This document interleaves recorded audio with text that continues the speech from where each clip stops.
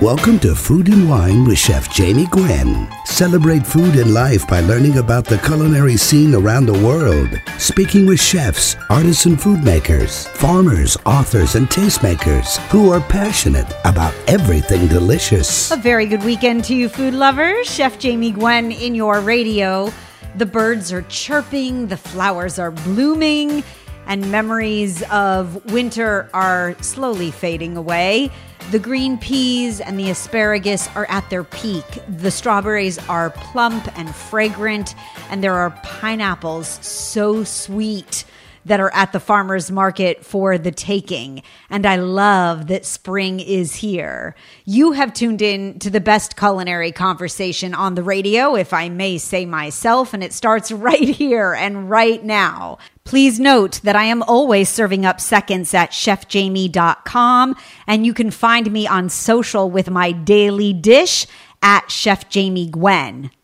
I welcome you to my kitchen every week where I have recipes to share and tips and techniques to make you the best cook you know, because with the beauty of spring comes spring dishes, spring pastas, and the onset of grilling. So whether you love to cook or just love to eat, you can take your cooking skills to the next level just by staying tuned. We heat it up in your radio every weekend with grand guests and delicious conversation that I hope will make your dishes come alive with flavor. So let me tell you what is on your plate today. The book is an instant hit, and it hasn't even released. If you have had the privilege of dining at Elena in Montreal, then you know why it's all abuzz. The pizzas, the salads, the pasta, the hoagies, from an extraordinarily talented chef with 3 restaurateur partners that wanted to change the landscape of how a restaurant operated. Wait till you hear dish after dish about Chef Janice Tiefenback's award-winning menu and how you can recreate her delicious dishes at home. Also, before the end of the hour, if you are planning summer travel, you'll want to tune in, whether you are plant-based or not, because entrepreneur Veronica Fil traveled the country to find the best cities for plant-based eating, to be climate conscious, to find unique, innovative restaurants. And it's really a fabulous guide. We're going to dig deep into some scrumptious travel, so don't touch your dial. But first, pop quiz. What do you think my Bloody Marys, my chili, my tacos, my paella, my French fries, my sweet potatoes, my roast chicken, and my frittatas all have in common? Smoky, delicious, fabulous flavor. Smoked paprika is it. The flavor ranges, by the way, from mild and sweet to hot and spicy. And it's used with everything from sauces to thick cuts of meat. It's a bright red spice. It brings deep smoky aroma. And I think it makes everything it touches better. So simple paprika is always made from peppers that are dried and then ground into a powder. But the process for smoked paprika is different, and the types of peppers in traditional paprika can vary hugely. But smoked paprika is the Spanish cousin to the more widely used sweet Hungarian paprika or traditional paprika, and it is a specialty of Spain, where ripe red chili peppers are dried slowly, according to tradition, over smoldering oak fires for upwards of 2 weeks to give them that smoky taste and aroma. And then they are ground into this brilliant red powder. And the smoking is what sets pimentone, or smoked paprika, apart. The peppers for regular paprika are air-dried in the sun or often by machine. Now, I use smoked paprika for color, for sweetness, for smokiness, for a raisin-like flavor almost, for the fragrance that it adds to meat and seafood and sauces and dips and vegetables, and for more than just Spanish dishes. Now, in Spain, it's a primary seasoning for chorizo, for the smoky, spicy sauce that you get with the bar snack patatas bravas, which I love as well. And 16th century Spanish explorers actually brought paprika from the Americas, and both Hungary and Spain eventually adopted it with enthusiasm, and they each create several different styles today. Now, Spain has two paprika-producing regions, La Vera and Murcia. Both have earned DOP status, which means that they adhere to the processing standards that are distinctive to that region. And smoked paprika in Spanish style is available in 3 different flavors, quote unquote: sweet, bittersweet, and hot. The sweet style is what is most commonly called for in recipes. That's what's available in American markets. And then you will often see it called pimentón or smoked pimentón or Spanish paprika, but you can always recognize it by its really deep color and that powerful smoky nose. Now, unless the packaging indicates otherwise, it is not a hot spice, as in spicy, like as in chili head. It's actually quite mild and sweet. And one, I guess, admiring quality, I could call it, about it is that smoked paprika does lose its intensity over time. So I believe that it's one of those spices that you should replace, or rather use through, more quickly than others. Now, when using smoked paprika, and by the way, I keep mine no longer than 3 months. The standard rule is 6 months for dried spices, preferably kept in a cool, dark, dry place, right? I go through my smoked paprika quicker than that, but 3 months is my limit. Now, when you want to use it, a little goes a long way because the smokiness can get a little overpowering. And when you're experimenting with it, start off like, let's say, with a half teaspoon and work your way up from there. Because the draw is the smoky quality, and I happen to love anything smoked, but you have to ease into it a little bit. I think it's incredibly seductive. I think it just takes the dish to that next level. And because it is traditionally used to make chorizo, I think it's the perfect complement to every kind of potato. I mix it into my dry rubs. I especially love it with eggs. And if you need a new sandwich spread, well, then amp up mayonnaise, because I make a smoked paprika aioli. You could make your own mayo, but why? I suggest you buy your favorite brand and add the pimentón or the smoked paprika and stir to dissolve that powdery goodness. Even better yet, you might dissolve the smoked paprika in a little bit of olive oil and then whisk it into store-bought mayo.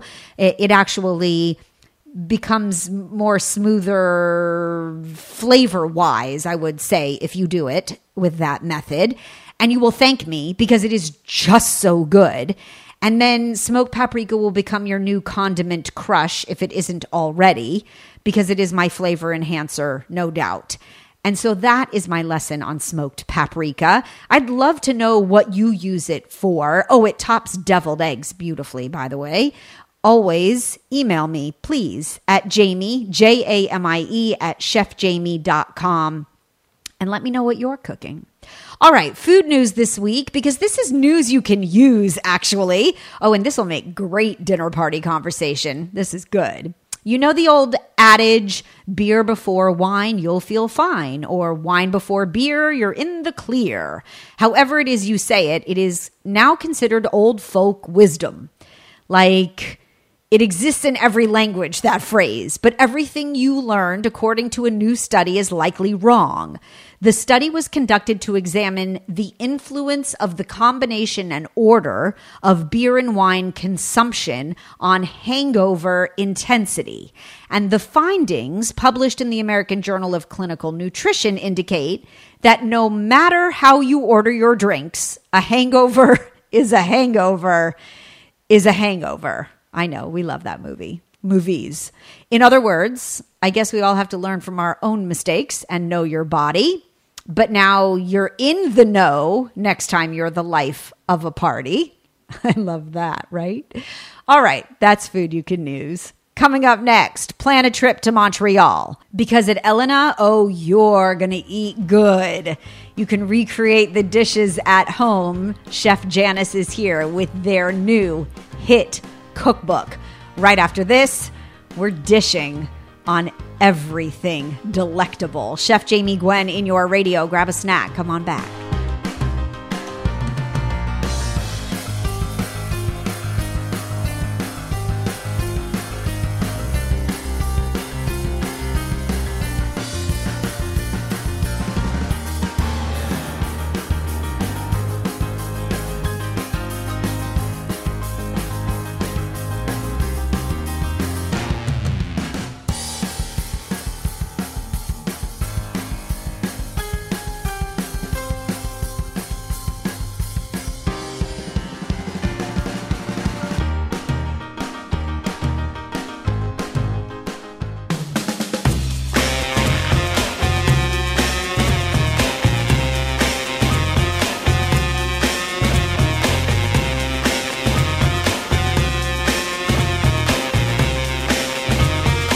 Sharpen your cooking skills and please your palate. Oh, and get this. This is going to be one of the coolest interviews you've ever heard with some of the coolest dishes we've ever dished about. Because the book is an instant hit. And by the way, it's still on pre-order. I know. It's because the restaurant is a hit worldwide. It's called Elena. Have you been? Nestled on a small corner in Saint-Henri in Montreal, it is a different kind of restaurant. It is the team behind the award-winning Montreal pizza joint that is spoken about so often. These are people that are often referenced as exceptional people who create exceptional restaurants. And I have to tell you, since I almost licked every page of this book, it is with great delight that I share with you Salad, Pizza, Wine, a cookbook from Elena Montreal, delivering recipes for all of life's good things. Fresh, delicious, easy to recreate takes on modern Italian dishes. They share some goofs and thoughts on creating a fuller life for those and for those around you as well. And Canadians and visitors and Elena loyalists say this has to be one of the most phenomenal restaurants they have ever experienced. As I said, for the record, I almost ate the book. I want to eat and cook, but more so eat every recipe in this glorious cookbook that is so filled with passion and recipe shares and whimsy and sarcasm. And I am delighted once again to share it with you. Just order it now because I know you will want it after we dish with Chef Janice Tiefenback. She is one of the co-authors and the chef at the helm of Elena in Montreal. I'm glad to have you, Chef. Welcome. Thank you so much. You're welcome. That was well deserved. Do you know how much a buzz you are? I don't know. I mean, you hear about it, right? I guess we're kind of in our own little bubble here. That was a spectacular introduction. Thank you so much. Well, you've had your ego boost and well-deserved for the day. You have a fabulous story, though. You are all passionate restaurant people who believe that the hard work should be fun, right? So you've changed the dynamic, but you came about during the pandemic as well. So just give us a bit of backstory, please. Well, I mean, okay. I started working. I've worked for years as a cook in Montreal, and I started working for Emma Cardarelli and Ryan Gray, who are owners at Elena, several years ago. I think it was maybe 6 or 7 or 8 years ago now, something like that. Must be actually at least 8 years ago at Nora Gray, and it was for me kind of a life-changing moment because I realized how much fun it could be to work in a restaurant. It really changed my concept of how a restaurant could be run and how enjoyable it could be on every level. And then, I went off to work for other chefs and kind of see other places and experience other things. But before I left, I remember Ryan sitting me down and telling me, we want to open a pizzeria and we really want you to be the chef there. We really want you to be involved. And I remember being so flattered by that and also kind of planted a seed for me. And even though I went off and saw other things and worked for other people, I kind of never forgot about that. And then, a few years later, the stars aligned and we were able to open Elena. And from the get-go, we really wanted to make sure I wanted to personally make sure I brought that same feeling that I had at Nora Gray and made sure that I kind of provided that for the people who would work for us. Yes. As much as possible, because it really feels special. It really felt different to me than anywhere else that I worked, and I've worked for like 20 years in the industry. Wow. And I think that says a lot about what the customer feels, because when your restaurants are spoken about, of course, people are talking about the food. It's craveable. It's unique. It's interesting. It's dynamic. It's made from fresh ingredients. It's a modern twist on Italian. The dishes have a story. You have some customers that have threatened lives if you take a dish off the menu. I know. But then people talk about the feel of the restaurant, like the dynamic of it, how they're treated, how the staff is treated, that you want to be in a room like that, right? That's really about living the best life and about the joyfulness they feel. And I think that's a really novel concept, even as far as we've come today in the restaurant world. Yeah, I think that definitely that core, principle and belief that we have about having fun and enjoying ourselves and making sure that we're, not hating our lives. Yes. And really, genuinely enjoying each other's company, like in terms of the other staff and enjoying what we're doing. I mean, that just spills over, and I think it really boils down to that. If you aren't having fun, it's really heavy lifting to make your guests have fun and enjoy themselves, So it's really, for me, that's the approach that we always take and we need to take and bring to the guests. We're really trying to bring the guests into what we're doing and enjoying, so that they also are part of it. And that's the kind of feeling that we hope that our guests have when they come. And hopefully that is the case. Right. And then they eat the same thing every time, I understand, because they're all addicted. The book is, and I see a lot of cookbooks, Janice, the book is page after page. I mean, what would be considered in the novel world a page turner, page after page. I literally started at the beginning and I thought, can't wait to make that and that and that and that and that and that, one after another. And there's a unique twist or a spin or a parallel to another recipe or a link that ties them all together, like your breadcrumbs, which we'll get to that. But we have to eat first. So you are famous for many things, including your kale Caesar. So please tell us how. So how to make it?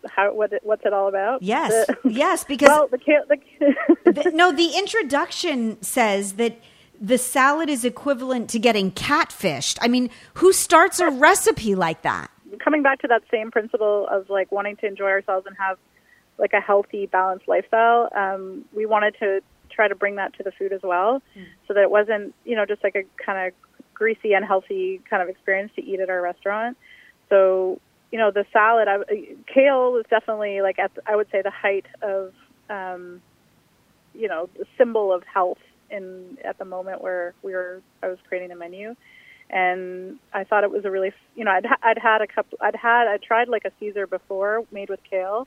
And I thought that was such a great idea because the dressing is crazy. When you taste the dressing, which is made out of tahini mostly, once it has the cheese on it and it's tossed together with the garlicky croutons, you just feel like you're eating a Caesar salad, and you're not questioning, is this healthier than you're not thinking when you're eating it, which is, I think, the target. Okay, we'll take a quick break. When we come back, more on Elena's famous pizza and salads and pastas and hoagies and those breadcrumbs. Chef Janice is here of Elena restaurant fame. Canadians rejoice.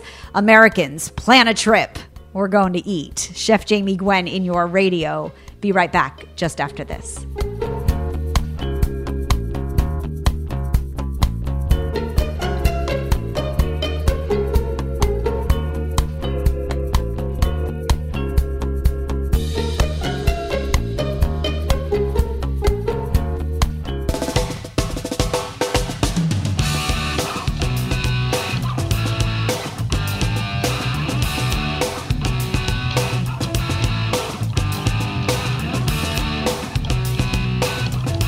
Okay, if you've just tuned in, you're late, but that's okay.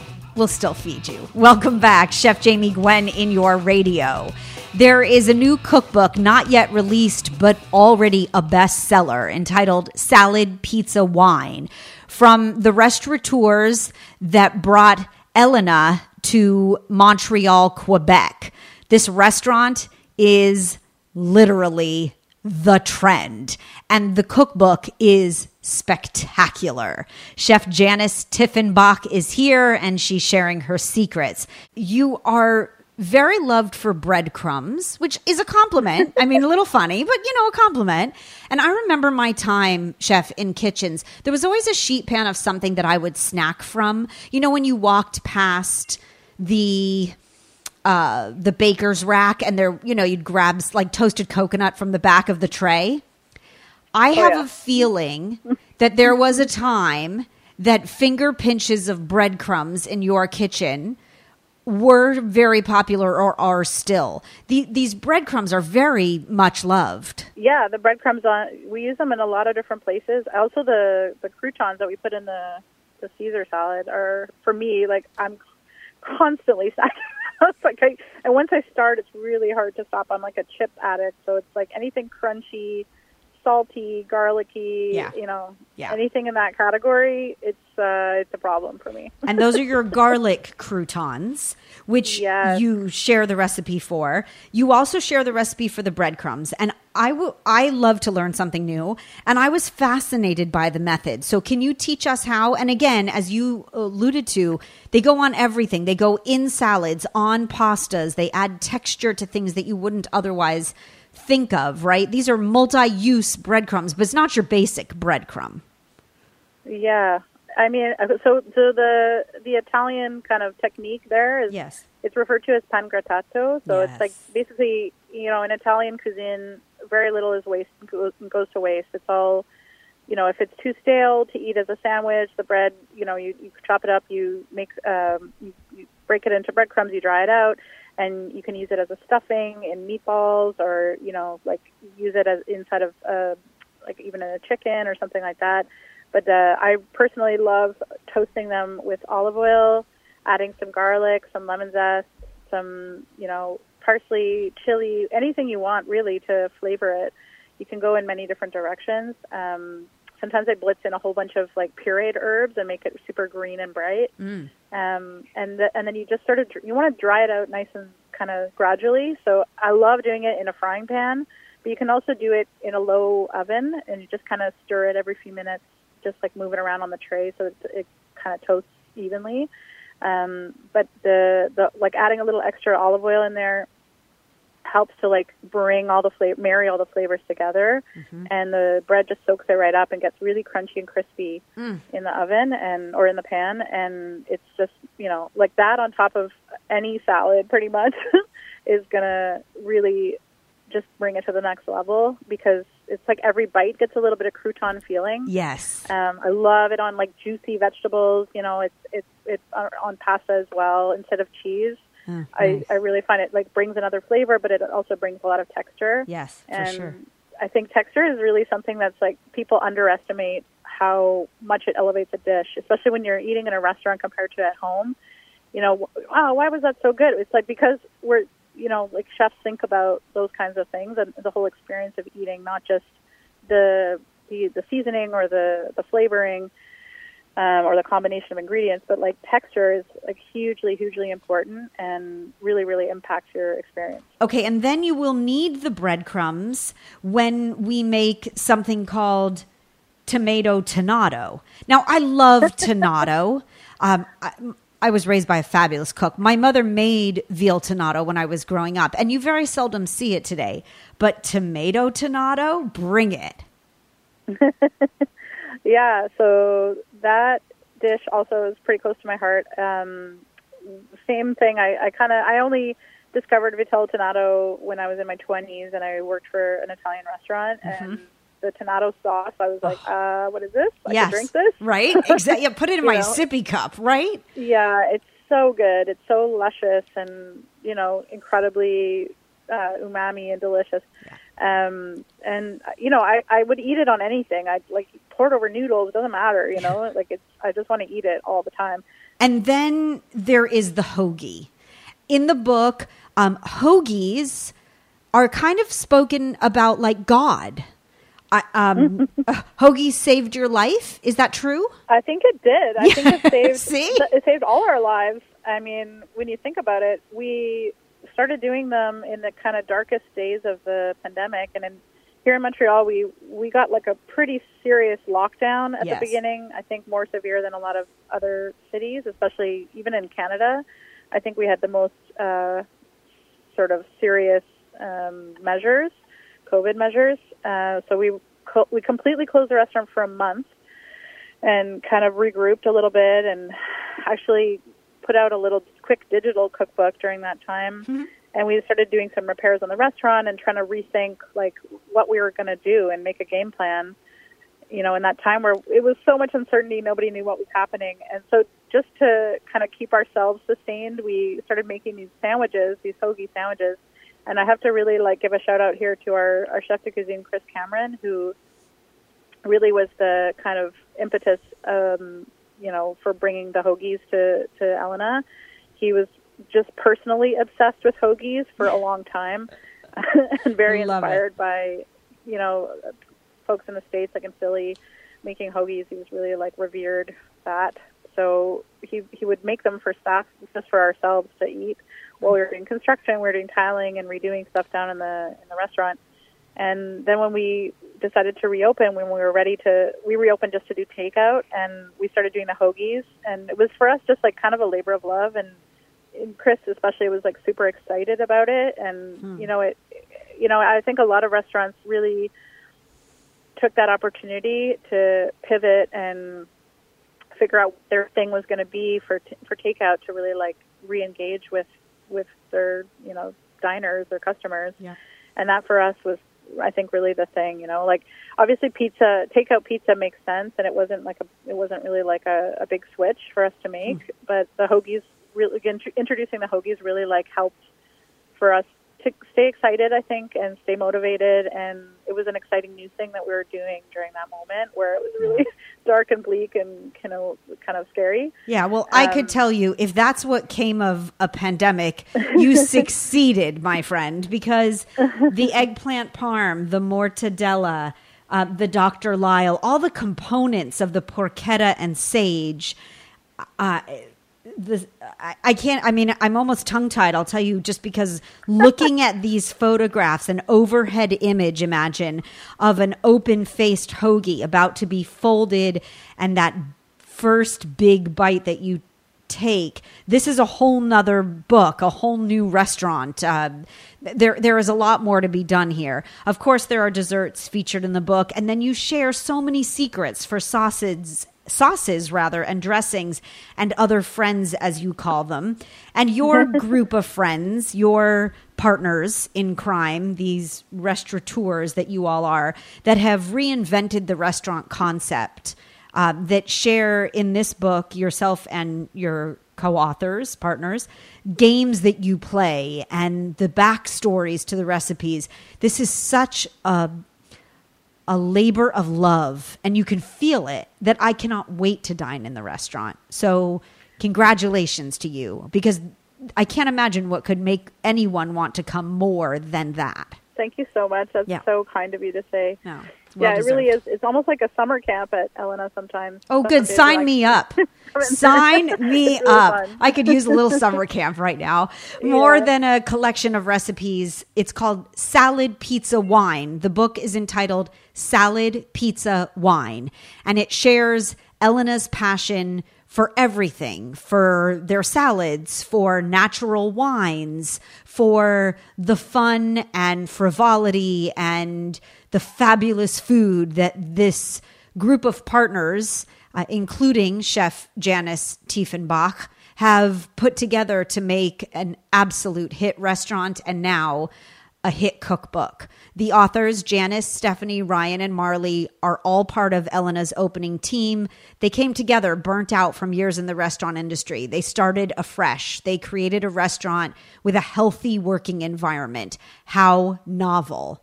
and they made the most of a good thing. And I can tell you, get your hands on the book because it is second only to getting a seat in their restaurant, and I will meet you there. The book is available for pre-order on Amazon, Salad, Pizza, Wine. You can follow on social at Elena, E-L-E-N-A, Elena Montreal, and you'll find a website where you can learn more, of course. Thank you so much. It was a real pleasure. It was my pleasure too. Thank you. When I promise there is more fabulous food in your radio, I intend to over-deliver. Chef Jamie Gwen, be right back.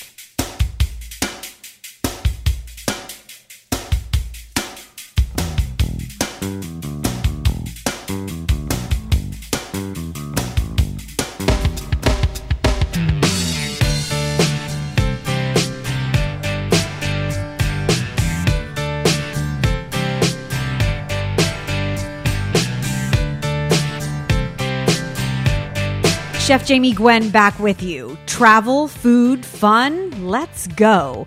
But to note, it wasn't that long ago that it was difficult for those that choose a vegan lifestyle or if you're living plant-based to travel.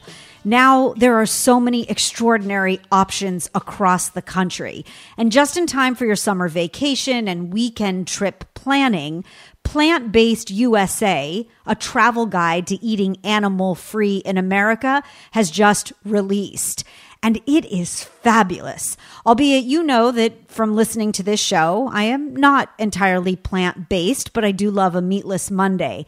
I think the insight as to where you can go and what you can eat in a new, very modern approach to a travel guide, food-based, is really brilliant. And so if you're looking to eat plant-forward and vegan-friendly as you travel across the country in top cities across the U.S., well, then you will love this book. It is written by Veronica Fil. She is a plant-based entrepreneur, an author, an innovator, a climate-conscious diner, and she traveled to 18 cities to find plant-based meals that will fit into your lifestyle for your next trip.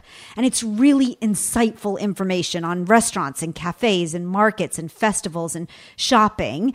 And it has a really beautiful heart, this book itself, because it's about the stories of these restaurateurs, these people committed to feeding well on the American plant-based scene. And Veronica Fil of Grounded Foods is here with us, and I'm delighted. Congratulations to you, Veronica. I'll tell you, I loved reading through your book. Thank you so much, and thank you for the lovely introduction as well. It's an absolute pleasure to be chatting with you today. Thank you. It's my pleasure. Tell the story of the book, if you would.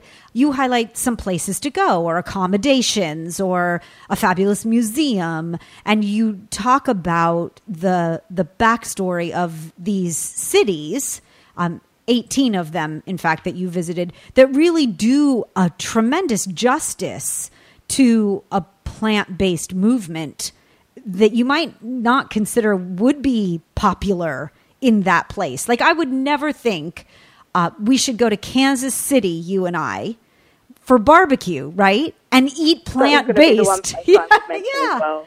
That surprised me. Surprisingly. Tell us about Kansas City, please. I think that out of everywhere, that was the one that I struggled with the most. Yes. But it doesn't mean that the scene doesn't exist. And I think, and this is general across the entirety of the U.S., restaurateurs are realizing that they can't actually afford to not have plant-based options on the menu anymore, especially with the younger audience coming in. I think Gen Z just expect it as the norm at this point. So restaurants are essentially losing money if they don't offer these alternatives.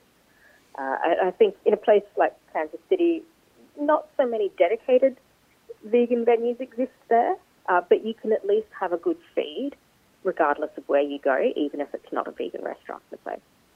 And you highlight the restaurateurs. You highlight places to go. Did you have a favorite in Kansas City? I'd have to dig back. It's been so long ago since I wrote it. Yes. But I did like that. There's a lot of barbecue in Kansas City. Right. And I do remember that I was really surprised to find that you can actually go into a traditional barbecue joint and still find plant-based options there. It wouldn't have been my first assumption that you could do that. No, so not at all. Yeah, I think that's really fabulous. And if you smother it in really good Kansas City barbecue sauce too, I think I'd be very happy if it was my elbow, Exactly. There's something fabulous about that. Plant-Based USA, the new release from Veronica Fil, is your guide to the best animal-free eats across the U.S. If you're feeling responsible for future generations, as I do, then you find these experiences that give you tasty memories. And that's what it's all about. There are recipes and interviews with industry innovators, and this really is a beautiful resource to feed your soul. It's called Plant-Based USA, a travel guide to eating animal-free in America, written by Veronica Fil, F-I-L. You can learn more at veronicafil.com, and you can follow on social at Grounded CFC. That will get you to most places.